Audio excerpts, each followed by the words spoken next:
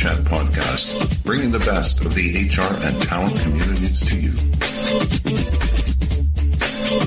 Welcome to another episode of the HR Chat Show. I'm your host today, Bill Banham, and today we are going to hear from Vladimir Koho, VP of Experience and Engagement at Automation Anywhere. Vlad's key responsibilities include communication, learning and development, customer experience management, and alignment and performance mechanisms like continuous feedback. Vlad is also a speaker at the upcoming Disrupt HR San Francisco event, where he'll be tackling the topic of how agile product management flipped employee engagement upside down. Vlad, welcome to the show. Thank you, Bill. I'm pleased to be here. So beyond my wee introduction there, Vlad, please tell our listeners a bit more about yourself, your career background prior to joining Automation Anywhere, and then continue that on and tell our listeners a bit about your current role. So I joined Automation Anywhere about 5 months ago, and that's after about a 20-year career in marketing and product development. Which is interesting because, this is my first role in HR, even though as a marketer, I had spent quite a bit of time working on HR-related issues such as employment branding, et cetera. So the way I fell into this is I found myself getting drawn upstream, basically, into issues of reputation. So when I was responsible for corporate brand and reputation at Riot Games, for example, a lot of those issues that manifest in the outside world, they've always got an upstream, cause. So if we're struggling with, for example, crisis communications around a data breach, then you always have to go upstream and find out how it happened and what our processes and policies are that allowed it to happen, and that informs the communication that you make to the market. So almost every time I kind of had to communicate about an important issue or market a product, I always had to go upstream and find out more about how it came about, what created that product, why it was so great, or why we chose the features we chose. And so that's what kind of drew me inside the company and turned my focus inward. This is after a career working at Microsoft and Riot Games and Blizzard Entertainment, a lot of games, but also AOL. My first job out of school, actually, I was a reporter at Bloomberg News. In a nutshell, this kind of swimming upstream led me to HR because HR is where really you get to the root of how everything happens in a company, which is the people. People make everything happen. People make all the processes and policies. And so if you want to know why a company is doing what it's doing the way it's doing it, it's ultimately a conversation with somebody who made that happen. So I don't know if that really covered your question, but that's kind of why I'm at where I'm at today. It absolutely does. And as a marketing professional within HR myself, your story intrigues me, sir. So let's jump in a bit more. Big picture stuff there, Vlad. You work at Automation Anywhere, which is part of the robotic process automation industry. For those out there who are not familiar with RPA, what is it? Why does it matter to HR pros? Sure. So robotic process automation is an emerging industry. It's focused on handling certain types of work, mostly drudgery using software robots. So if you've ever used a macro in Excel, you've automated work. So what we do is just a bit more sophisticated than that. For example, I recently opened a bank account, a bank account for a consulting business. And I was asked for my cell phone number 3 times. And the gentleman across the desk from me who was doing this work had to key in my cell phone manually 3 times. He could have made a mistake any step of the way. And it certainly wasn't what he was put on earth to do, is key in cell phone numbers. He also had to ask for my social security number 3 times. And that appointment took a full hour, during which time he was mostly just keying data. Now, this guy was a banker and a relationship guy. And in the few moments where we did actually have a genuine conversation, it was great. But I know that he would have been able to bring way more value to me and to his employer if he had been able to actually talk to me about what kind of consulting business I had, what other types of products might make sense for me, how I was thinking about structuring my accounts. But instead, he basically just had to do a bunch of robotic work. And so if we could have automated that away from him, it would have been better for everybody concerned, for me, for him, and for the bank. Okay, got it. Thank you very much. Now, you spent nearly 20 years in marketing, as you mentioned a little while ago, and product management. Tell us a bit more about why you decided to make the switch into HR. Yeah, sure. So even as a marketer, as I mentioned, I was doing HR work, building careers brands, figuring out how we were going to approach building our presence on LinkedIn or on Glassdoor. I feel like what you have to do if you want to be a genuine marketer or an authentic marketer, you have to tell the truth.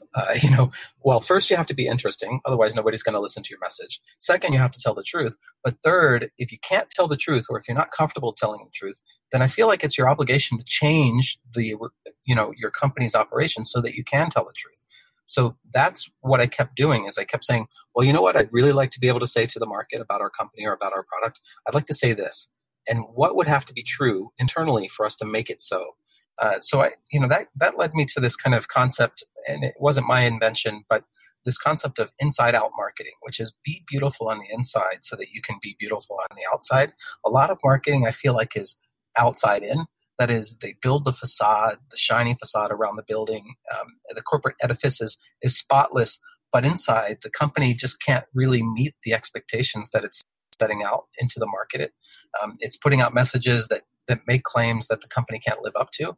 And I think no long-term brand can be built that way. Certainly no strong brand can be built that way. So that's, that's the interplay between the inside and the outside, and what I was feeling as a tension as a marketer.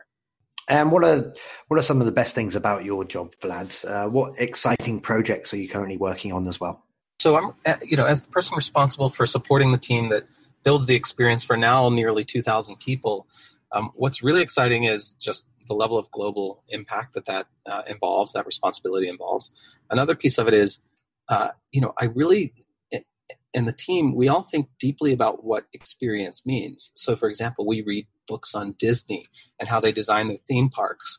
And, a neat tactic that Disney frequently employs is this kind of concept of forced perspective, where they can make something look like a gigantic fairy tale castle, even though you're not that far away from it. So they can play with perspective in that way. And I think the workplace can be designed as thoughtfully as any theme park or as any branded experience. And so that's what's really exciting to me. Another piece of what we're doing is reconceptualizing how we relate to the people that we support. So I think HR, kind of comes from a heritage of actually being more tied to executive concerns rather than the concerns of talent.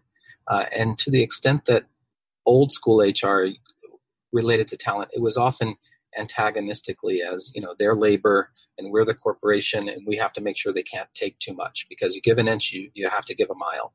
And so what I'm trying to do is soften that and actually instead treat the people at the company as our customers, not like our customers, but as actual customers of our product. And so our product is a career episode. And ideally what we want to have happen is we want people to buy not just one career episode, whether that's an 18-month episode or a 24-month episode or a 36-month episode, but we want them to have loyalty and buy the next episode after they finish their initial stint with us. And what's more, we want them to go on to give positive word of mouth to their friends and qualified, colleagues from other companies. We want them to say, hey, this is a great place to work. You should come work with me. Here's an opportunity. They should be so excited about the company and about the experience that we've built for them that they willingly go out of their way to pull in the best people from their LinkedIn network. So I'm just excited about being able to create that sort of workplace where people are so legitimately excited that they do the marketing for us. Okay, so just a minute ago, you were talking about old school HR and newer practices. I'd be intrigued to hear from you, as someone with a marketing background who's now in HR. Do you see lots and lots of crossover in today's HR functions in terms of, for example, the technology skills that HR professionals need today compared to, say, 5 or 10 years ago, and how a lot of that perhaps was traditionally within the realm of marketing, for example, updating sites or making sure that the employer brand is saying what it needs to say? Mm-hmm. Yeah, it's increasing. It's really changing quite a bit. For example, when I was responsible for a global engagement survey at one of my prior employers, what we found was that the HR team at that employer did not kind of understand the concepts of, kind of stakeholder management and some of the political calculations that you have to do when you communicate about touchy topics. So that's why, I was pulled into that. Is I had PR responsibility and communications responsibility, and the executive team wanted to be able to talk about some of these tricky topics, but they did not think that the HR team would be able to craft a message that would stand up to the kind of scrutiny that people would apply to it, given the touchiness of the topic. And what's more, they wanted to craft messages that, if they escaped into the outside world, would not be a liability, or would at least be on brand and on topic and on message. So that's where, kind of the communications and PR skill set was critically missing from this HR team, and I got pulled into this work. But nowadays we see, more and more of this skill set, this communications PR skill set, being present on HR teams, because the corporate membrane has become more porous. That is, everybody now knows that messages written for internal audiences may escape to external audiences. You have to write for the external audience as if, everything could be reported in the Wall Street Journal, a couple months from now. So that's kind of forced a reckoning, and teams building skill sets that they need for that new, porous world. Okay, thank you very much. Now we are going to change tack a little bit here and now focus on an upcoming session that you're going to be leading at the Disrupt HR San Francisco event coming up at the end of April. We're recording this, ladies and gentlemen, right now in the middle of April. So before we get into the topic itself and some of the learning outcomes, let's start with the basics. Why did you decide that you wanted to speak at a Disrupt HR San Francisco event? Well, so my boss nudged me. She said, "Hey, I spoke at this event. I think it was really valuable for me. You should give it a shot." So that was how I became aware of the event. But then the more I looked into it, I got a little scared. 5 minutes with auto-advancing slides, this PechaKucha kind of format is pretty tough. And I've been practicing, and it is not easy. So I was attracted by the challenge, because I figured if I could do this, then a normal speaking engagement of 15 or 30 minutes, it'll feel like I could, make tea and juggle and still speak at the same time, just in terms of challenge level. So I was attracted by that. And a third piece is that I believe that, Silicon Valley is creating some of the most innovative new companies and new ways of thinking about work and new ways of relating work to people and and work to consumers. It's just a very heady time to be talking with other professionals within the HR function and within Silicon Valley. And I just didn't want to miss that opportunity to have the conversation and be inspired by other speakers and to make connections with the audience. Disrupt HR's mission of, not doing things as they've always been done. I really was attracted to that because, obviously I still feel like an outsider to the HR function. And I feel like there may be some things of value that I could bring to the conversation. So now that's a good opportunity then to tell our listeners a bit about your session, which is called How Agile Product Management Flipped Employee Engagement Upside Down. Can you give us a bit of an overview of the topic and Sure. why it matters and some of the learning outcomes as well? Yeah. So, I kind of hinted at this a little bit earlier. I think fundamentally, when we start thinking about people as customers, we got to do a lot of things differently. So you can't assume that they're a captive audience. You have to basically understand that they are paying you with their most precious currency, and that's their lifeblood, their hours in a day. Even the richest man on earth has 24 hours in a day, and the poorest person on earth has 24 hours in a day. And that is a very, very precious currency for someone to be spending with you and your team to create value for your customers. So if you treat folks with that level of respect for their time, you might start designing your processes and systems a bit differently. You might actually take some of the best practices from product management in terms of, for example, journey mapping, understanding the customer journey and what's driving satisfaction and dissatisfaction with your product. You might do customer empathy interviews, which is from design thinking, that allow you to understand, and build your empathy for what the customer is facing at every step of their journey, for the purpose of maybe discovering some moments where you might be able to to delight them, or you might discover some moments that horrify you that you really need to fix. I think within the HR profession, we've become too accustomed to janky tools that are hard to use, with hard processes that are built more for the needs of legal or finance teams or HR teams for that matter. And we've done too little work to build stuff that's easy to use. And this trend of BYOIT, that is bring your own device to work or bring your own IT or your own tools to work, it's basically the consumerization of the workplace. And so we're seeing people come into work with greater demands for ease of use and frictionless transactions and processes that are simple and well-designed. And there's not actually been a lot of design thinking applied to the internal environment. And so people are increasingly kind of saying, this is really a bad experience. I'm feeling frustrated at work to use this expense system or to use this travel system or to use, the annual review process requires this software that just doesn't even feel modern.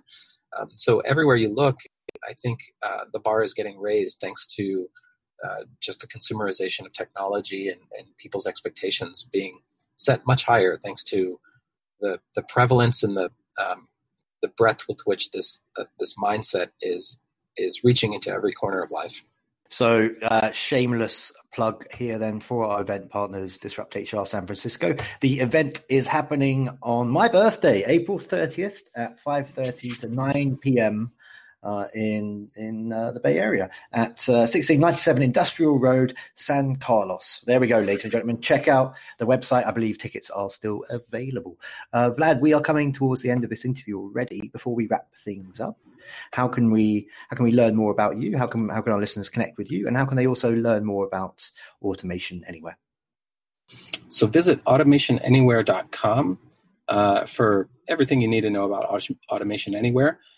Including free classes that you can take to get up to speed on what it means to create a bot and how those bots might be useful in your work environment. Actually, HR has a ton of work around moving data around. The HRIS system needs to talk to so many other systems and parts of the company, and a lot of that is automatable. So that's a really interesting area for exploration. And in terms of me, I'd love to connect on LinkedIn. So my LinkedIn profile is at linkedin.com/in/Vlad Coho, and maybe you can provide a link to it in the podcast somewhere. But that's where you'll find out more about me. Okay, awesome. Well, that just leaves me to say for today, Vlad Coho, thank you very much for being a guest on the HR Chat Show. Thank you. It was really a pleasure. And I look forward to seeing you at the event. Sadly, I will not be there. I'm recording this, ladies and gentlemen, from Toronto. And it's okay. Yeah, it's pretty cloudy here. I'd much rather be in San Francisco, I'm sure. But we will be covering it from afar. So, listeners, as always, until next time, happy working. Thank you for listening to the HR Chat Podcast, brought to you by the HR Gazette.